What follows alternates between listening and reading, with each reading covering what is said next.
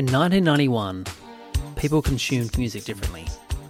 Radio was still king, the compact disc was on the rise, vinyl was dead, and the cassette tape ruled supreme. To hear new music in Australia, Rage, the TV show, would air the top 50 highest selling singles for the week on Saturday mornings from 5 to 9, and to end the show on Sunday mornings. Triple J was expanding nationally in major cities, but was still 3 years away from flooding regional markets. Countdown was over, and its follow-up, Countdown Revolution, had ended in December 1990.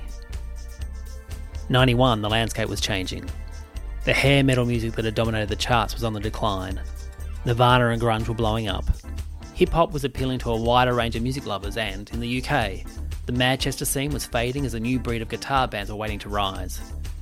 Meanwhile, in Sweden, music producer Dennis Pop and his protege Max Martin were about to make waves that are still affecting how we listen to music 30 years later.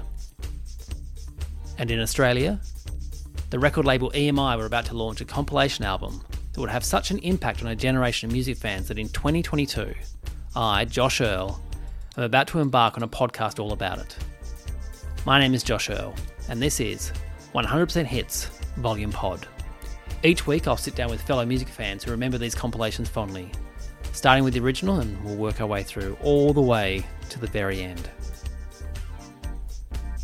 It's gonna be something.